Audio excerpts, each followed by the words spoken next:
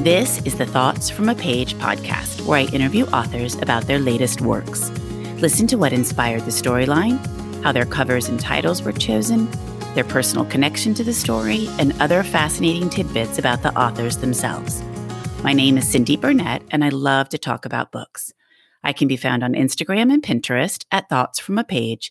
And if you have any comments about the podcast or feedback for me, I can be reached at cindyhburnett@att.net.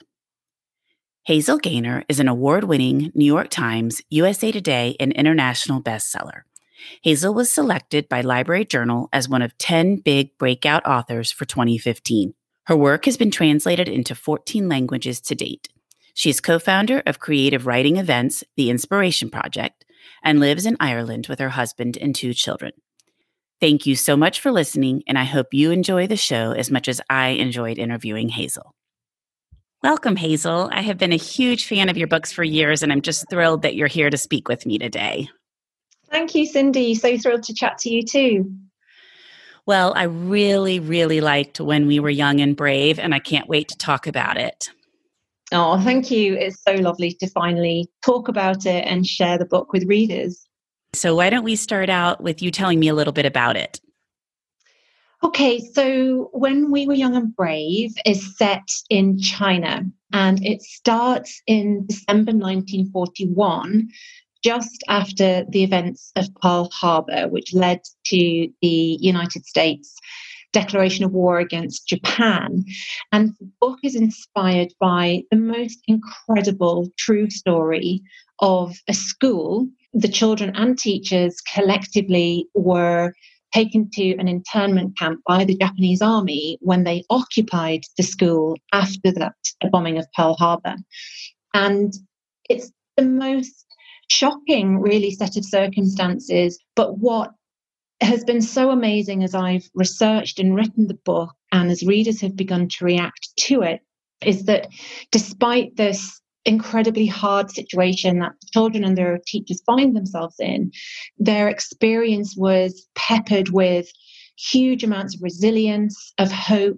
And actually, there are a lot of parallels between the situation we all find ourselves in now, in the middle of a global pandemic, and the situation they found themselves in back in 1941 in the Second World War. So it was just the most remarkable story to discover, to then research and find out more about the war in the Pacific and that part of the World War, and then to reimagine the stories of the children and teachers through my characters, Nancy and Elspeth, a child and a teacher who narrates the story.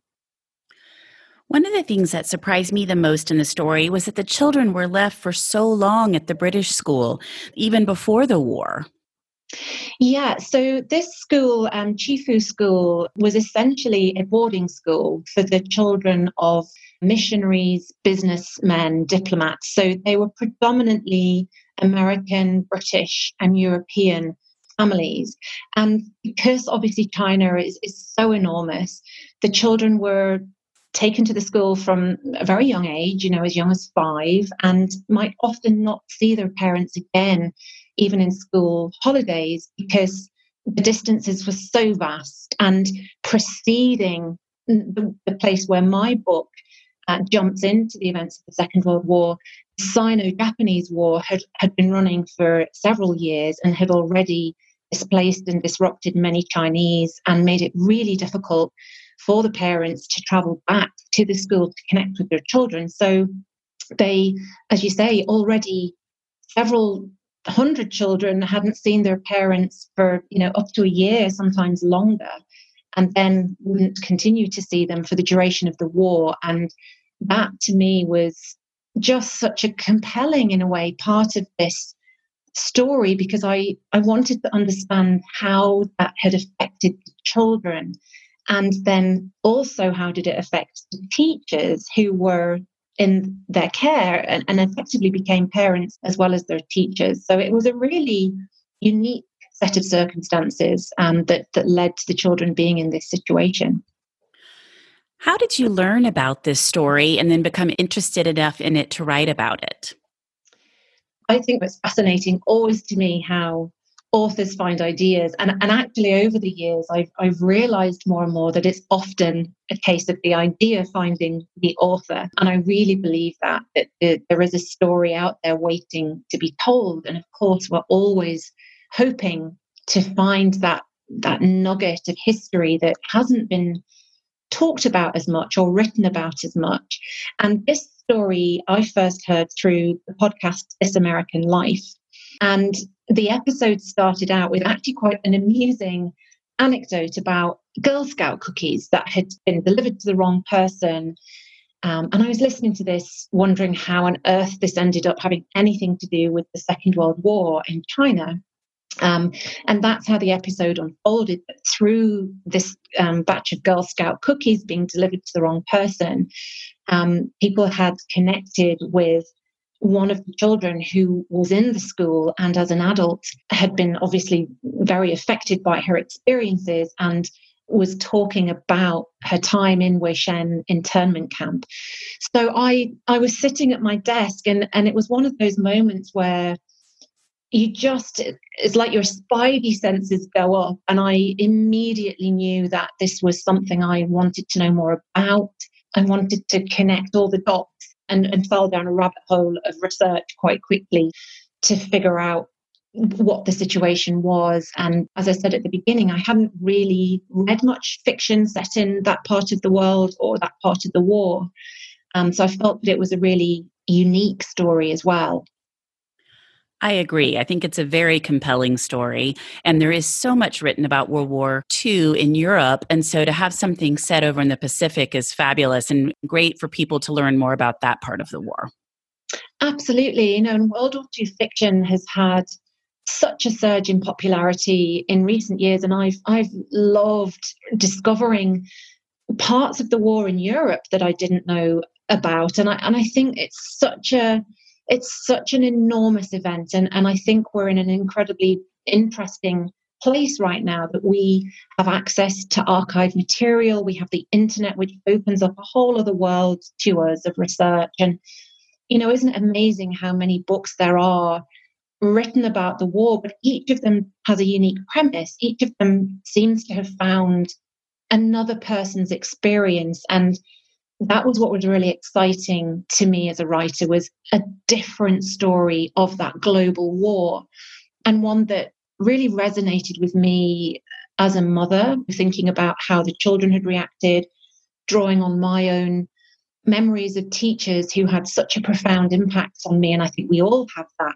teacher in our lives who, whether they realized it or not, really had a lasting impact on us. And that's very much the relationship I develop in the book with Nancy and Elspeth. So yeah, it feels like a part of the war that we haven't explored as much in fiction, and I hope we will continue to do so. That is the interesting part of World War II, I guess, because it went on long enough and so many countries were involved that even though there are many, many books written about World War II now, there are still so many stories that have not been told and we're just learning about. And I love that. Yeah, so do I. And you think there can't possibly be another version of events or another story. And I think what's happening is that as we reach these anniversary events, and I think the people who were involved are reaching that stage of their life where finally they perhaps want to talk about it more. I mean, this was a generation where it wasn't encouraged to dwell on hardship or experience. It was very much get on with things. And people were so traumatized, they sort of locked the experiences away. And I think that distance in time has allowed those who were there to feel more comfortable sharing their experience, and that sense of passing on a story, passing on an experience before it's too late. And I really wanted to explore that sort of ordinary person's experience of war and how an ordinary person ends up in an extraordinary situation. And that's really what happened to the teachers and children in Chifu School. So yeah, I mean, I think there are so many more stories waiting to be talked about, and historical novelists have that wonderful ability to retell them in a way that's engaging and feels almost relevant and present now to readers today. What really stuck with me was the bravery of those teachers, that they were put in such an unimaginable position and they had all of these children that they had to keep moving and then to different places and then finally into an internment camp, and to keep their spirits up and to kind of move forward day to day. That must have been very hard. Yeah. I mean, my goodness, not only are you suddenly in this terrifying situation yourself as an adult, but you have over 100 children looking to you for advice, for care, for just day-to-day needs. And that was something that I really wanted to explore in the book, which is why I have the alternate points of view from Nancy, our young girl, and Elspeth, her teacher. And initially, Elspeth feels quite resentful of that additional responsibility. She was planning herself to return to England, and all of her plans are suddenly thrown into disarray. And there's this sense of obligation and duty that she struggles against. And I think that's a very real, sort of authentic reaction to that situation. I agree completely. And that leads me into my next question. Can you tell me more about your research? Sure. So, do you know, when I heard the podcast, and as I said, it was that real moment of my gosh, goosebumps. What is the story? And then I felt quite overwhelmed because I hadn't written a novel set in World War II before. It felt so enormous that at first I was very daunted by the prospect of writing this book. And you're very, very conscious of doing justice to the memory of those people who did live through this experience. You know, this really happened. So I started quite big in terms of just understanding that part of the war, what was happening in China, the occupation of the Japanese, the events that had led up to that, and then the events leading up to Pearl Harbor. So I read a lot of history books, if you like, about the war in the Pacific. And then I started to research more specifically into Chifu School, Wei Shen internment camp, and I found some incredible books. One in particular called Stolen Childhoods, which recounts hundreds of children's experiences of displacement during the war in lots of internment camps across the Pacific region. So this wasn't a unique experience to Chifu School. And that's when I really started to get hold of this, because it sort of drilled down to the human, relatable, personal level. And I could really put myself into the shoes of those fearful children and the teachers with this responsibility. And I found an incredible website which has been created by the children who were in Wei Shen internment camp, who as adults have obviously felt this need to sort of exercise some of the demons of that time in their lives. And they have the most incredible stories, detail. There was so much I could glean from that in terms of the day-to-day running of camp life, what they were doing every day, how they were kept busy, and then the backdrop of things progressing in the war that had a direct impact on them in the camp. So it was multi-layered research, lots of photographs, lots of old footage of China at the time to understand the landscape and the country, and the sensitivities that, you know, the clash of culture, if you like, between the British, a very empire spirit, and the Chinese culture that they were around. And I started to then feel, okay, I can do this. I can bring all these threads and strands together. So, you know, I've been working on the book really for 3 years, and it needed that time, I think, for me to really get a grasp of these various strands of the history and of the story, and then drilling down into the real, you know, that human condition. What are we afraid of? What drives us to act in a certain way? Well, there's so much there. It must have been very hard to narrow it down to what you needed to include in the book. Yeah, and I think that's always the challenge with any novel, and particularly with historical fiction. You sort of zone in on a piece of history or a person in history, but obviously there's a whole life there, and you struggle to tell that whole life in a novel in 100,000 words. So yeah, I had to make a conscious decision about to what extent was I going to tell what had happened leading up to these events, or just to go straight in. And that's what I decided to do was just go straight into school on the eve of Pearl Harbor. And there we go in a linear direction from there through to the liberation of the camp in August 1945. Well, and there must be nuggets of really fascinating tidbits of information you learn that you're then have to cut from the story. And you're like, oh, I really wish I could use that, but it just doesn't quite fit in to this particular tale. Yeah, absolutely. There always are, as they say, kill your darlings. And it's sort of almost painful extraction of either a chapter that you thought was fantastic when you wrote it on one rainy Saturday morning, or that you just feel that parts of the story then slow things down too much or aren't serving the story, as I say. But really, I feel that nothing's ever wasted, that everything that you discover through your research, everything that you write on the page, whether it ends up being taken out in redrafting, everything is important in developing the finished book. So I have what's called an outtakes file. So I find it helps me if I don't actually ever delete anything, but I put it into an outtakes file, which can often end up being a small book in itself. That's so funny that you say that, because another author mentioned that on Twitter the other day, and I'd never heard of that or really thought about it, but it makes perfect sense. Yeah, I think you just trick yourself because you think, I'm not actually deleting this. It's just going somewhere else. I'll use it later. Exactly. And well, occasionally I have, and you might go back and go, oh, yeah, that little incident that I discovered, or that small little thing that was mentioned in passing, that actually could develop into something here. So, as I say, nothing's ever wasted. Well, that will lead me into my next question, which is tell me about the title and the cover. I love covers. I think this cover is beautiful, and I'm just curious how both came about.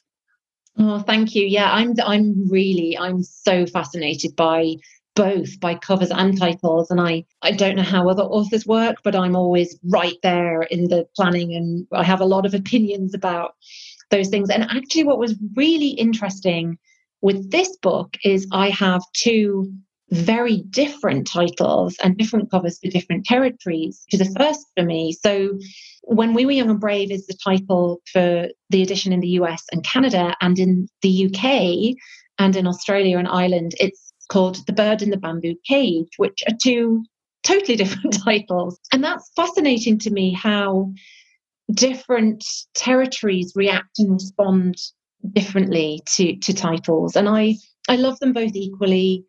I think you start to look at your cover as almost a familiar face. It's you spot it a mile away. If I ever see another author sharing an image of them in a bookshop, of course you zoom in to the shelves behind them and you can spot your own cover a mile away. It does become, I think it's so important. I mean, the cover really it's the first portal into your book, and people are so busy nowadays when they're browsing. I think the cover really has to pop. And I love the colours on this cover. And obviously there's a nod there to the blue of the Girl Guides and the haunting kind of sense of the young girl who's just so sweet and adorable and looking up to that incredible landscape of China, and then the aeroplanes, to me, immediately signal war. And I just think the composition of it is really striking. And to me, it's really important that a cover is compelling and tells a story in itself. And I think this cover really does that. The title, we had to work around quite a bit because there were very similar titles to this that had been used already. We were close to titles a couple of times, but then found, there already is a title at that. So we certainly wanted to evoke that sense of bravery and the innocence and youth of the children. And I think that the team have done a superb job. It really is a team effort. And I hope I help that rather than hinder it with all my opinions and storyboarding that I send to them. Well, I definitely judge a book by a cover, and I feel like that's half the time how I end up grabbing a book, because the cover's eye-catching or appealing. And I also really get frustrated when the cover does not reflect the story. So I see a cover, I start to read the book, and I'm thinking, how do these even match up? So I like it so much better when clearly your cover perfectly matches your story. And then When We Were Young and Brave, I mean, it makes you feel like they're telling a story of, something in the past, and that's exactly what's happening. So I felt they both fit your book very well. Oh, it's so great to hear, because you honestly, there's so many discussions, the finessing of the one, is it this word? Is it that word? How does it sound? What's the cadence of it when you say it out loud? And there's so many discussions and emails and meetings held to get that right. So it really matters. Yeah. And you wouldn't necessarily think it's a problem to have a similar title or the same title as another book, but just recently I had recommended a book to a friend and didn't realize that there were two books with the same title. And she read it and she came back to me and she was like, I just don't really understand. It doesn't sound like the book you described and really something you would really like. And then we pulled it up and she had read the other title by another author versus the book I had picked. So I do think it's nice to have your own unique title.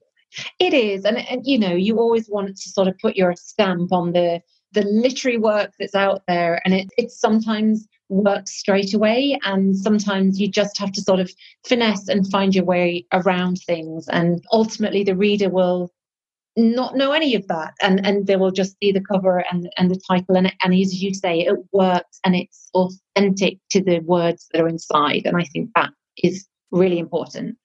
My next question for you is, do you have a favorite of your books? As I thought about this, because I've read so many of your books, and I would be like, okay, The Cottingley Secret was my favorite. No, maybe A Memory of Violets. I couldn't settle on a favorite. I love them all. Well, I have the same dilemma, and it really is like being asked, who's your favorite child? It's an incredible thing, because I think every book at one point is your favorite. And I've boiled it down to, it's the current book. It's the new book. It's my favorite book each time, because it's the closest to your heart, because you've just been in that world. You've spent so much time with those characters. You care, and it's just being discovered. So you're talking about it. Readers are reacting to it. So yeah, it's always the current one. And I think, to be honest, there will always be a very special place in my heart for my first book, The Girl Who Came Home, because that started everything for me, and it turned my dream of being a writer and doing this job, this wonderful job for a living. It turned that dream into a reality. And I often stop when I'm walking past my shelves and I look at that book and it's like, yeah, we did it. So it's a mixture of the very first and the latest are my favorite, but I have a very special place in my heart for them all. Yeah. I loved The Girl Who Came Home too. And I read it actually soon after it came out. And so then I've just followed your career as each book comes out. And I love when I find authors like that. That's like, I did the same thing with Fiona Davis, where I just start with their first book and then keep an eye out for all the future books. But the other one that I really, really liked was The Cottingley Secret. And I think it's because of the fairies. I've always been intrigued with that whole story and how those girls pulled that off, and Sir Arthur Conan Doyle getting involved, So I really did. I still recommend it all the time to people. Oh, thank you. Yeah, I mean, they've each, and I think that's what's been so lovely. Each of my books is standalone. Each is set in its own space and time, talking about either a real event in history like the Cottingley Fairy hoax, or a real person like Grace Darling in The Lighthouse Keeper's Daughter, or a real event like the Chifu School and Wei Shen internment in When We Were Young and Brave. And I think they each have that appeal in their own right. And it's so lovely for me when readers discover me now, for example, and they realize I have this backlist of books and ready-made library to go and discover, which is just a fabulous thing for me to hear from readers. No, you're right. It is fun to also discover an author when they do have a good backlist. So it's fun either way, but I definitely always recommend your books to people, and I'm always looking forward to the next one that's coming out. Oh, thank you so much. I'm the same. When I find an author that I love, you press those books into people's hands and you talk about it, and it's a lovely shared experience. I agree. And on that note, before we wrap up, I would love to hear what you've read lately that you would recommend. Oh, my goodness, where to start? One of my recommendations is Hamnet by Maggie O'Farrell. Oh my goodness, it is the most incredible book. It's a story based around Shakespeare's son, He had twins, Judith and Hamnet. And obviously the name Hamnet it's not a spelling mistake. It was an alternate word for the name Hamlet, which obviously he named his play. And it's really the story of Hamnet as a young boy and his mother, Shakespeare's wife, who we do know a little bit about, but do we really? And it's the most beautifully written, just fascinating look into that world that we think we know about. And actually, it really made me realize I knew very little about Shakespeare as a man and his private life. And it is just exquisite. I cannot recommend it enough. And talk about covers. It's so striking. So that really helped me through the first couple of weeks of lockdown and has found its place on my special shelf because of that. So I'd highly recommend Hamnet by Maggie O'Farrell. I love her writing. I love I am, but I just think she writes beautifully. And I wasn't sure what Hamnet was about. I'm going to have to go pick it up. Yeah. And then I read another historical, you won't be surprised, just recently, well, maybe a month ago or so, is The Exiles by Christina Baker Klein. And oh my goodness, it's one of those books that I wish I'd written.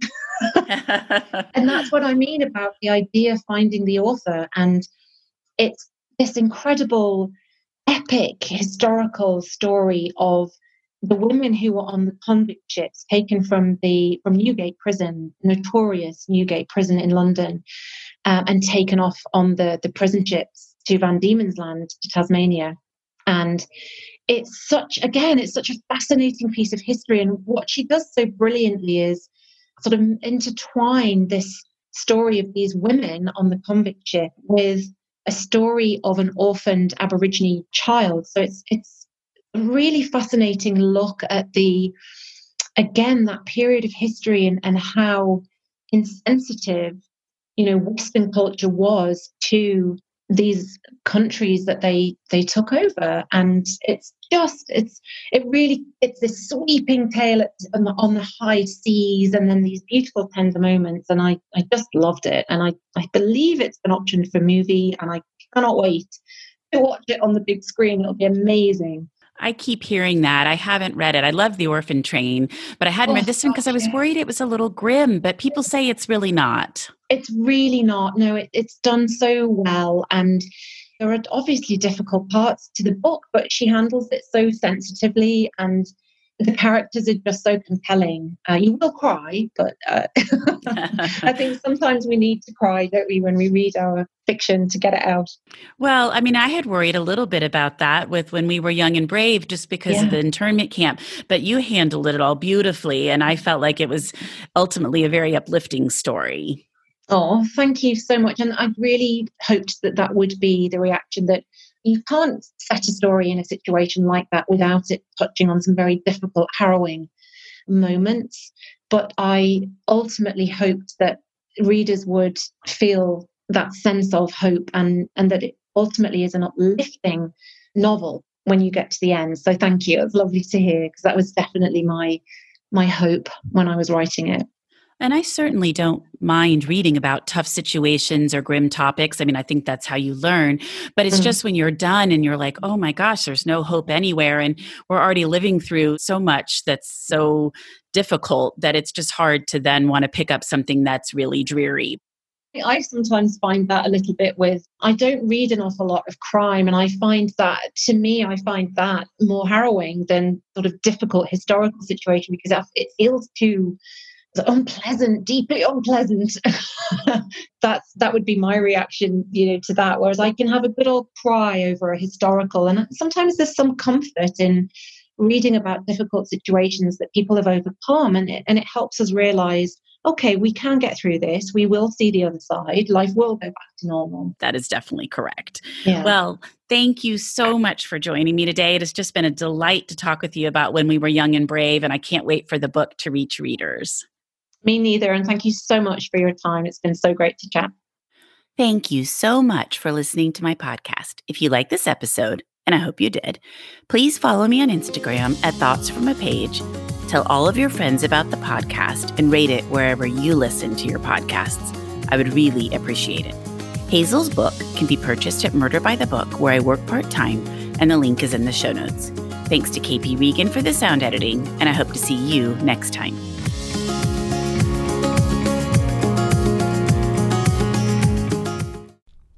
You know, a lot can happen in 7 minutes, and luckily, that's how long it takes me to tell a story. My name is Aaron Califato, and I'm the creator of 7-Minute Stories. I'm proud to partner with Evergreen Podcasts, and I'd like to invite you to join me on this journey. I'm going to take you on some crazy roller coaster rides using my unique extemporaneous storytelling style, and together, we're going to try to make sense of the world, all through the art of storytelling, and all in approximately 7 minutes.